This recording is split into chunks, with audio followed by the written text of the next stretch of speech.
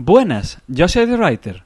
Pulp Fiction es mi película favorita, pero hoy voy a hablaros de Capitán América, el Soldado de Invierno. Bienvenidos al 91º capítulo de This is a Robbery. Everybody be cool, this is a robbery!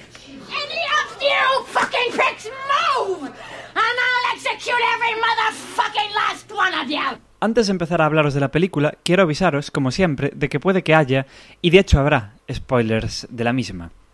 Bueno, Capitán América, el Soldado de Invierno, es una película que, como su título indica, es americana y está dirigida por los hermanos Anthony Russo y Joe Russo, que son sobre todo conocidos por series de televisión, pero si queréis localizarlos en cine, y os recomiendo que no lo hagáis, dirigieron Bienvenidos a Collinwood, ellos dos juntos, y una de las peores películas que vi en mi puta vida, que es Tú, Yo y Ahora Dupree, donde Owen Wilson es más odioso que nunca.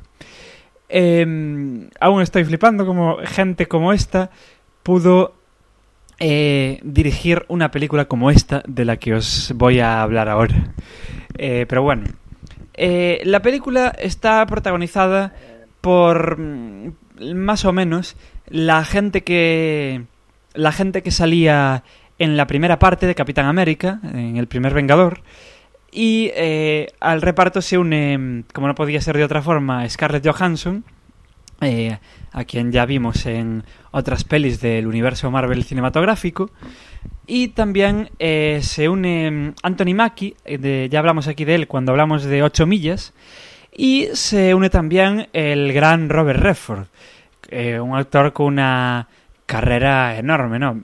Sería imposible empezar aquí a hablar de todas sus películas, pero bueno, este tío aparece en La Jauría Humana, donde también aparecía Marlon Brando, en Descalzos por el Parque, en Dos hombres y un destino, que es una peli grandiosa, en El candidato, en Tal como éramos, en El golpe, en la versión de los 70 del Gran Gatsby, que está bastante bien, en El carnaval de las águilas, en Todos los hombres del presidente, en El jinete eléctrico, en El mejor, en Noche de paz, noche de muerte, en Memorias de África, en Una proposición indecente, en Íntimo y personal, en El hombre que susurraba a los caballos, en La última fortaleza, bla bla bla bla bla bla. La carrera de Robert Redford es enorme y yo creo que es un gran honor que este tipo se digne a aparecer en una película de superhéroes.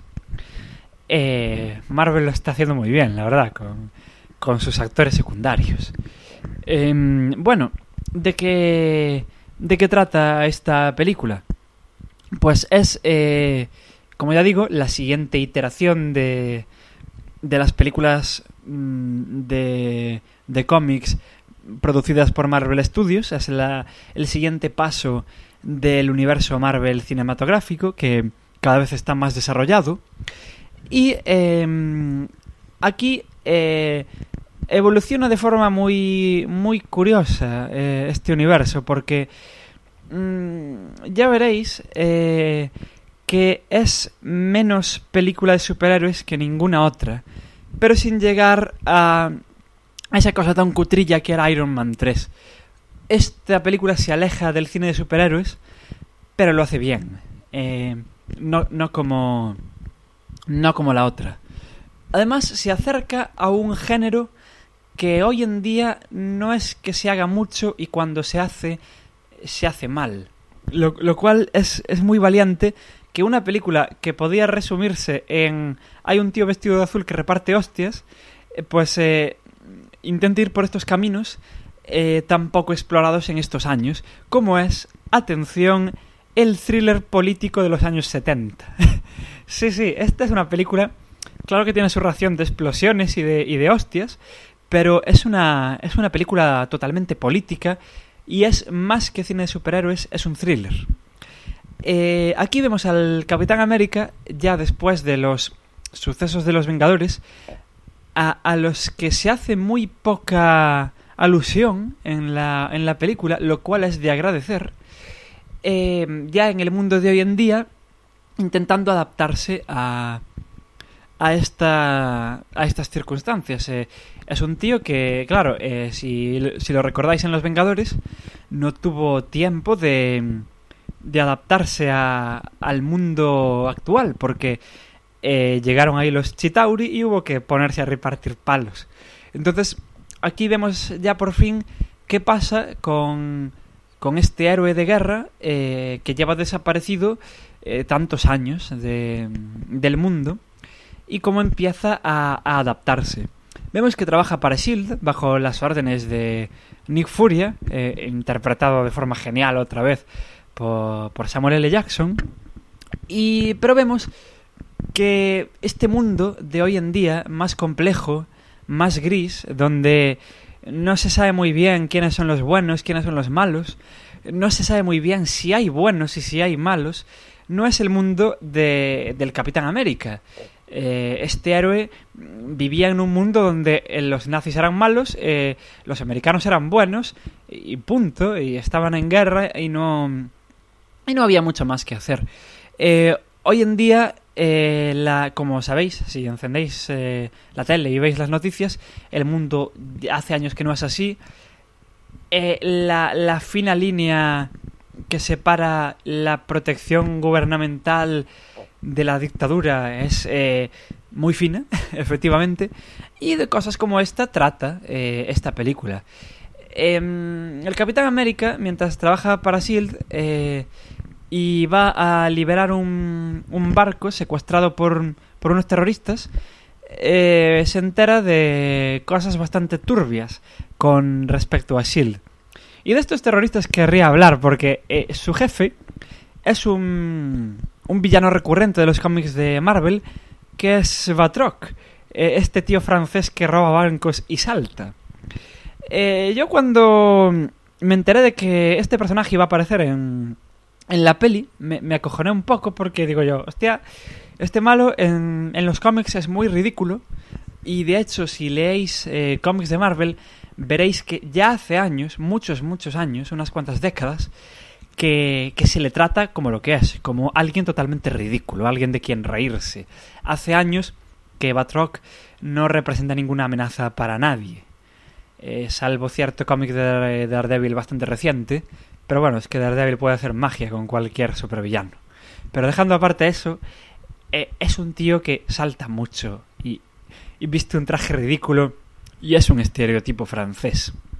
Entonces, claro, meter a este personaje en una película está complicado. Además, esta película que apunta a ser seria, como es esta, pues es raro. Pero realmente lo introducen bien. No tiene un traje, en ningún momento nos transmite que sea un supervillano, pero cuando el Capitán América se sube a este barco y lo encuentra y empieza a pelear contra él, vemos que es un poco saltarín, la verdad. La pelea, si conocemos al personaje del cómic, está interesante porque es un tío que cuando pelea da muchas patadas, es un tío que salta de aquí para allá mientras está peleando, y eso da pie a una pelea bastante chula del Capitán con él, porque el Capi, como sabéis, también es bastante saltarín, y entonces ahí están saltando y peleándose, y está guay.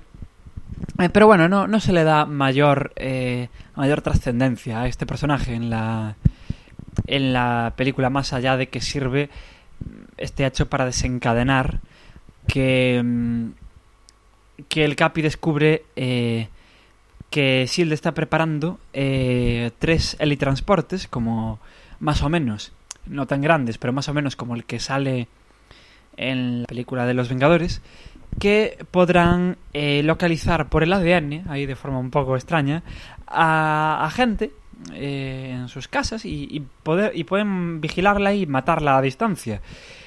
Nick Fury intenta justificarle esto al Capitán América como buenamente puede, pero el Capi, claro, es un hombre chapado a la antigua y no acepta que este mundo sea así. Entonces, sobre esto trata el peso de la trama. ¿Qué está pasando con S.H.I.E.L.D.? Hay un USB que tiene que recuperar la viuda negra de este barco en el que empieza la película, y un USB súper encriptado que nadie sabe qué tiene dentro y que parece que hay algo chungo porque ni siquiera Nick Fury lo puede descifrar. Además, conocemos al Soldado de Invierno, que da título a esta película, que es alguien misterioso, aunque si conocéis los cómics sabéis desde el minuto 1 quién es. La peli no es que se moleste en esconderlo demasiado, pero sí lo esconde al principio, y de hecho es algo que falla un poquitín si le queréis buscar algo malo a esta película. Es que si conocéis los cómics del Capitán de la etapa de Ed Brubaker, en la que se basa esta película, pues veis venir la trama de bastante lejos. Pero bueno, esto pasa más o menos en todas las películas de Marvel. Son bastante fieles al material original. Esta es probablemente la que más fiel es de todas al material original, incluso más que Los Vengadores. Entonces, pues podéis ver la trama perdón, a kilómetros, si conocéis el material. Pero si no conocéis demasiado el material, es bastante sorprendente. De hecho, el argumento juega con... Claro, es un thriller, juega con intriga. El Capi no se puede fiar de nadie. Es un fugitivo de la justicia. La gente de S.H.I.E.L.D. quiere matarlo. Hay algo muy turbio. Hay un momento en el que el Soldado de Invierno se carga a Nick Fury delante del Capitán, que no puede hacer nada. Y este personaje, además, se nos presenta como alguien bastante imponente. Es misterioso, parece que tiene mucha fuerza, tiene mucha agilidad también, así como el Capi. Tiene un brazo de metal. Y yo tenía miedo cómo iban a hacer lo del brazo de metal en esta película, porque eso es un brazo de metal, literalmente, si veis el cómic. Entonces, ¿cómo haces esto? Pero está muy bien resuelto, le queda muy bien y hace que sea hasta intimidante el personaje en la película. Está muy bien el efecto especial, la verdad. Y entonces el Capi nunca puede acabar de luchar contra él, siempre se le escapa. Hay unos tiroteos de la hostia, la verdad. Los malos de la peli, digamos que son poco sutiles cuando llega la hora de los tiros. Les da igual liarse a tiros en medio de la calle. Y la verdad es que conocemos bastantes cosas nuevas en esta película. Al principio, el Capi conoce, mientras está haciendo deporte por ahí, conoce a Sam Wilson, que es un ex paracaidista del ejército, y que si leemos los cómics sabemos que es el gran compañero del Capitán América, es el Halcón, que en el doblaje de la película, por alguna extraña razón, le llaman Falcon. Que sí, es como se llama en inglés, pero yo qué sé. Es uno de estos personajes que tienen el nombre traducido en los cómics. Podrían respetar eso. Pero bueno, ya no tuvimos que aguantar, si recordáis la primera película de Iron Man, que Phil Coulson era agente de escudo. Entonces, bueno, tampoco es un fallo ahí enorme que no se le pueda perdonar. Y vemos cómo traba amistad con esta persona, cómo le anima a seguir cuando el Capi está confuso porque no sabe qué pasa con su vida.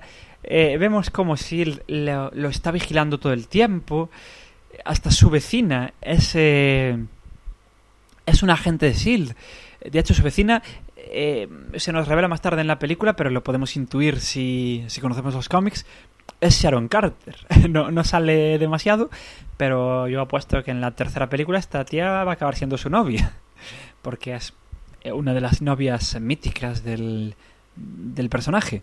Además, hablando de novias, podemos volver a junto a Peggy Carter en una escena bastante tierna y bastante triste, en la que la pobre mujer ya debe tener 80 años y está ahí encamada la pobre. Se nos da a entender incluso que tiene como Alzheimer en esta escena, y es muy triste porque es un personaje era un personaje muy guay en la primera peli del personaje, en la primera peli del Capi. era una mujer ahí peleadora que iba a la guerra con tacones y con vestidito. Si veis además de las películas, los Marvel One Shots, estos que vienen con las ediciones Blu-ray de las películas anteriores, y visteis Agent Carter, veis que esa tía pues daría para hacer películas con ella sola, y sería como James Bond, pero en mujer, en los años 50, y da mucha pena, la verdad, verla ahí vieja y moribunda. Pero bueno, también conocemos al personaje de Robert Redford, que es uno de los mandos más importantes de S.H.I.E.L.D. Y se ve que no trama nada bueno. De hecho, cuando se destapa toda la trama, es genial, porque se destapa de una forma maravillosa. El Capitán América y la Viuda Negra están huidos de la justicia, están buscando pistas sobre qué pasa con todo esto, y acaban en una base secreta de S.H.I.E.L.D., donde descubren la mente de Armin Zola, este personaje que, si recordáis, en la primera parte del Capitán América ayudaba a Cráneo Rojo. Es un villano muy recurrente en los cómics, la verdad. Y ahí estaba su mente en un ordenador antiguo, porque resulta que estuvo infiltrado en S.H.I.E.L.D., porque, como todos sabemos, esto pasó en la vida real. Cuando acabó la Segunda Guerra Mundial, los americanos reclutaron a un montón de científicos nazis. Y entonces ahí está este hombre registrado en S.H.I.E.L.D., y cuando murió por una enfermedad se le conservaba su mente ahí, y hay un plan súper maligno en el que S.H.I.E.L.D. es una organización totalmente corrupta, infestada de gente de Hydra, los malos de la primera peli, que cambiaron su táctica y ahora, en vez de estar en una guerra mundial, pues hacen una guerra más acorde a hoy en día, una cosa más subterránea, una cosa más de juego de espías, una cosa chunga, de verdad, ante la que el Capitán América no está preparado para enfrentarse, porque en su época no había esas cosas tan ocultas y tan chungas. Menos mal que tiene a la Viuda Negra, que ya sí que está acostumbrada a estas cosas. Ella fue agente de la KGB antes de ser agente de S.H.I.E.L.D. y ya está de vuelta de todo y puede ayudarle en su aventura. Además, como ya dije, también conoce al Halcón, que es un personaje muy guay en la peli, la verdad. Anthony Mackie es un actor que me gusta bastante y lo hace muy bien, la verdad. El tipo, además, está bastante bien adaptado, porque si conocéis el traje que usa en los cómics, a ver, a mí me gusta mucho ese traje, pero hay que reconocer que eso no se puede poner en una película. Ese traje rojo con el pico de ave en la nariz, casi en la parte de arriba de la nariz, es una cosa difícil de llevar a la pantalla, ¿no? Pero aquí está bien resuelto. Nos perdemos a Ala Roja, su compañero halcón de verdad, un pájaro que va con él y con el que comparte su visión. El halcón del cómic puede ver por los ojos de ese pájaro. Pero bueno, era un poco complicado meter eso en la película. Y bueno, está bien metido, vuela muy bien. Realmente el traje que usa para volar, estas alas mecánicas, funcionan como en el cómic, realmente. Lo que pasa es que, claro, no son una cosa roja y súper llamativa, son de metal y tal. Y está muy bien. No quiero spoilear mucho de la película por si no la habéis visto, porque ya os digo, podéis verla venir de bastante lejos si conocéis el trabajo de Brubaker. Pero si no, seguro que os va a sorprender, porque es algo muy diferente a no ya lo que son las películas de Marvel Studios, sino lo que son las películas de superhéroes en general. Esto, claro, tiene momentos de película de superhéroes, tiene una gran batalla final, hay grandes escenas de acción, hay una persecución loquísima con Nick Fury ahí con un brazo jodido, con un coche hecho mierda, perseguido por policías que no son tal. Rompen muchos coches, la verdad, en esta película, y muchos aviones, y explotan muchas cosas, por eso tranquilos. pero gran parte de la trama sí que se aleja de lo que es una película de superhéroes al uso, para, como digo, acercarse al thriller político setentero. Lo que pasa es que se acerca muy bien. El anterior intento de hacer esto en Marvel fue Iron Man 3, que se acercaba a las buddy movies, y era muy triste, porque se hacía una buddy movie mala, que además no llegaba a ir de todo a meterse en el género a tope, y era muy triste, primero por eso, y porque era cutre, y porque el guionista y el director es el tío que inventó este tipo de cine. Shane Black es el escritor de Arma Letal y del Último Boy Scout y de cosas así que son cremitas y os molan las body movies. Entonces, Iron Man 3, uff. Pero aquí, en El Soldado de Invierno, sí que se mete a saco con el género al que está intentando acercarse. No se acerca solo a la película, llega totalmente y lo hace bien. Intriga de verdad. Queremos saber qué pasa. Nos sentimos igual que el Capi, que no sabemos en quién confiar de todos los personajes de la película, aparte del trío protagonista, y está muy guay. Aparte luego, claro, tiene estos guiños que siempre tienen las películas de Marvel Studios. Aparece Sitwell, que este agente de S.H.I.E.L.D. inventado para los cortos de One Shots, que aparece de fondo en alguna película, y aquí cobra más protagonismo. Aparece este senador de Iron Man 2, aparecen así personajes, se nombran, lógicamente se nombra a Iron Man, se nombra a Bruce Banner, a Hulk, y incluso se llega a nombrar al Doctor Extraño. Así que eso ya nos confirma que la película del Doctor Extraño, ya sabemos todos que está confirmada, pero está cada vez más cerca. Puede ser muy curioso ver una película del Doctor Extraño, la verdad. Y está muy muy bien llevado todo en la película. Es una película larguísima, además. Creo que no es tan larga como Los Vengadores, pero casi. Y en ningún momento se nos hace aburrida. De hecho, cuando acaba la película nos quedamos en plan, hostia, ya acabó. Y es una peli que dura casi 3 horas. Es una pasada cómo lleva el ritmo. Y eso que es una película bastante pausada, no es... las escenas de acción son pocas y están muy dosificadas. No son como en otras películas del género, que es todo el tiempo rompiéndose cosas y gente dándose puñetazos. Es casi todo perfecto en la película.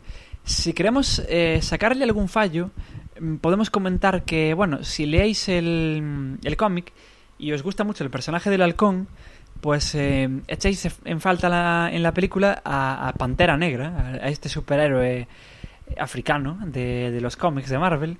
Pero claro, ya sería mucho meter en la película. Es una película, la verdad, para ser cine de superhéroes con un argumento denso. No es complicada de entender, ni mucho menos, pero tiene mucho contenido para ser una película de superhéroes. Tiene más contenido... Yo creo que tiene más contenido argumental que cualquier otra película de superhéroes que hay. O sea, tiene más contenido, por ejemplo, que las películas de Batman de Christopher Nolan, que eran, yo creo que hasta ahora, las que tenían el contenido argumental más profundo y más denso en el cine superheroico. Pues este Capitán América, el Soldado de Invierno, les gana por bastante. La película nos cuenta muchas cosas muy interesantes. En ningún momento nos da la impresión de que debería haber acortado alguna cosa y haber alargado otra. Está todo muy muy medido, y la película es larga porque tiene que ser larga, pero se nos hace corta. Es una pasada. Otro fallo que le podemos sacar, pero bueno, esto supongo que lo dejarán para la tercera parte, es que nos quedamos, creo yo, o a mí me pasó por lo menos, nos quedamos con ganas de saber más del Soldado de Invierno. A ver, no me entendáis mal, se nos explica su historia por encima, por qué es así. Se nos dice cómo debió haber sobrevivido a su muerte el Bucky, el compañero del Capi en en su primera peli, cómo debió haber sobrevivido. Vemos cómo se le puede borrar el cerebro, cómo le pusieron este brazo de metal. Pero cuando acaba la película y parece que él está empezando a recordar quién es Steve Rogers, quién es él, la película termina con él alejándose, rescata al Capitán América en la batalla final porque le cae al agua el Capi y él le rescata y se aleja, y nos quedamos con ganas de saber qué pasa por la cabeza de ese tío, porque es un tío al que le lavan el cerebro continuamente y al que tienen congelado todo el tiempo hasta que deciden sacarlo para que asesine a alguien, porque este tío lleva 50 años matando peña y lo que hacen es congelarlo cada vez que no lo están usando, porque lo usan como una herramienta, como un arma más, los malos de Hydra, que es lo mismo que hacen en el cómic, la verdad. Lo que es flipante de esta película es que es tremendísimamente fiel, pero tremendísima a los cómics guionizados por Ed Brubaker. Si no conocéis el trabajo de este guionista y os gustó esta película, deberíais sí o sí leer estos cómics. Aunque no hayáis leído un cómic en vuestra vida, aunque solo os interesen estos personajes para ver en el cine, aunque no os gusten los cómics, si os gustó esta película, esos cómics os van a encantar. Además, ya os digo, sintetizan bastante bien la trama del cómic, una trama que en el cómic es bastante larga. Aquí la sintetizan muy bien, está muy bien explicado todo, pero los cómics os van a hacer disfrutar mucho, mucho. Y entonces, claro, como este personaje da para más, pues nos quedamos con ganas de ver qué le pasa, ¿no? Porque el tío, eso, tiene que tener un cacao mental de la Virgen. Pero bueno, supongo que lo dejarán para la tercera parte y volveremos a ver a este personaje más en las películas, sin duda. Y eso, tengo muchas ganas de que se estrene la tercera parte de esta saga ya, porque esta es una gran película y la tercera promete, tal como termina esta. Y luego, como no podía ser de otra manera, al final, como en todas las películas de Marvel Studios, hay no solo una escena post-créditos, sino dos. La primera es maravillosa, la segunda es una chorradita que está bien ver si sois muy fans de la película esta, pero si no, tampoco pasa nada. La primera, que aparece a mitad de los créditos, cuando acaban los créditos animados, vemos a un personaje que a mí en los cómics me fascina, que es el Barón von Strucker, un personaje que, si os gustan los cómics de Marvel, si os gustan los Vengadores, si os gusta el Capitán América, sabéis quién es de sobra. Es un nazi cabrón de Hydra, así que nos dan la pista. Primero, el personaje es muy clavado a como es en el cómic, o sea, está un poco adaptado, no tiene estas pintas tanto de señor feudal de la Europa profunda, porque claro, eso está muy bien para los años 60, para ahora no tanto, pero sí que está muy bien adaptado. Las pintas del personaje son una pasada para lo que es lo que esperamos en una película de hoy en día. Tiene el monóculo, obviamente. Y descubrimos que todo lo que acaba de pasar en esta película, así en 30 segundos, descubrimos que todo lo que acaba de pasar en esta película es solo el principio. Hydra sigue ahí, sigue infiltrada, y esto no acaba. Además descubrimos que tienen encerrados a dos personajes conocidos del mundo de los cómics, como son los hermanos Mercurio y la Bruja Escarlata, que son conocidos en el cómic por ser mutantes, hijos de Magneto, y estar en su hermandad de mutantes diabólicos, aparte de por formar parte de la segunda alineación de los Vengadores como villanos redimidos. Esto está muy bien, de no ser porque hay un problema de derechos muy loco, y ya sabéis que las películas de los mutantes, las películas de los X-Men, pertenecen a otro estudio, y entonces hay un lío muy loco con estos personajes. No pueden, en la película, cuando hagan la segunda parte de Los Vengadores, que se está rodando ya, en la que saldrán estos personajes y parece ser que serán importantes, no pueden llamarle por su nombre de superhéroe. O sea, no van a ser Mercurio y la Bruja Escarlata, van a ser Pietro y Wanda, y no van a poder decir que son mutantes, y mucho menos van a poder decir que son hijos de Magneto. Entonces, mucho me van a tener que justificar a mí que tengan que aparecer estos personajes, aunque en el cómic todos sabemos que son muy, muy importantes para este gran grupo de superhéroes de Marvel. Pero a ver cómo lo hacen en la película, yo tengo un poco de miedo, pero los pocos segundos que se ven en esta escena tiene buena pinta. Luego, la siguiente escena, ya cuando acaban los créditos, vemos a Bucky, al soldado de invierno, llegar a un nuevo museo, es el Museo Smithsonian, que aparece en la película, donde hay una exposición del Capitán América, y ahí está él, y es eso la escena. Suponemos que ahora empieza a recordar quién es y qué pasa con su vida. Por eso nos da más ganas, creo yo, de ver la tercera parte de las aventuras de este personaje. Y bueno, es una película, como os digo, muy muy recomendable.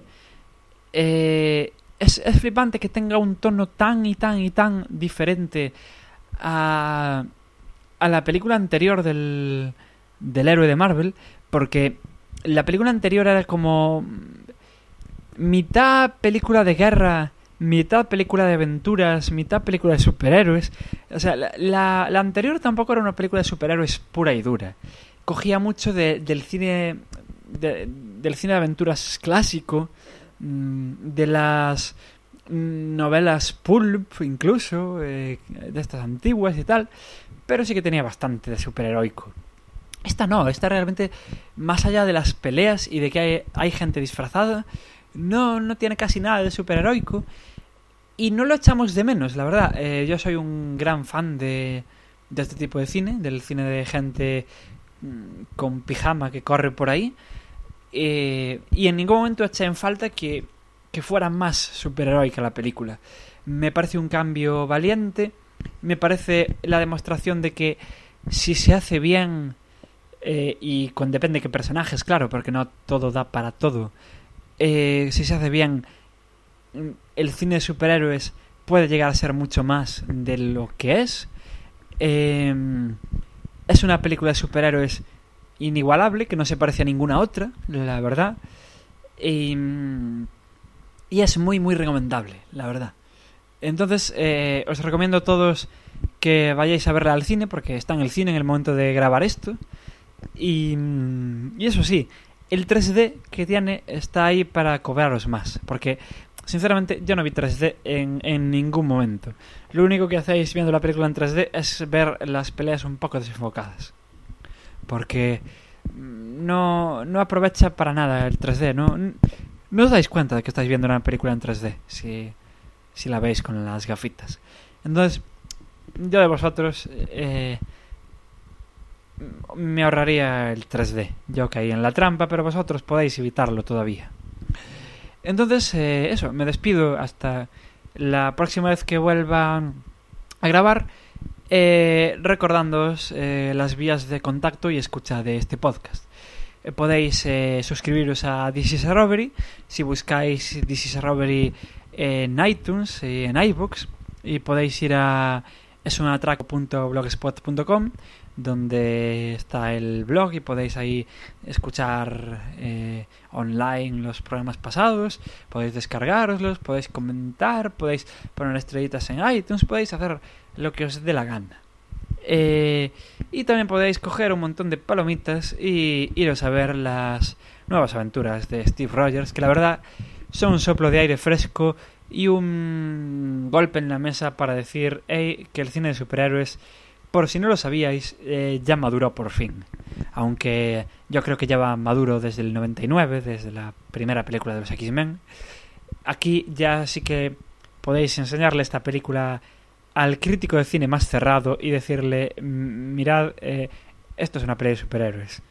Y es la hostia de seria, y es la hostia de buena argumentalmente, y también, por supuesto, es la hostia de espectacular y explota en la hostia de cosas. Así pues, ya nos escucharemos otro día. Sed buenos, no como los de Hydra, que quieren control para la población.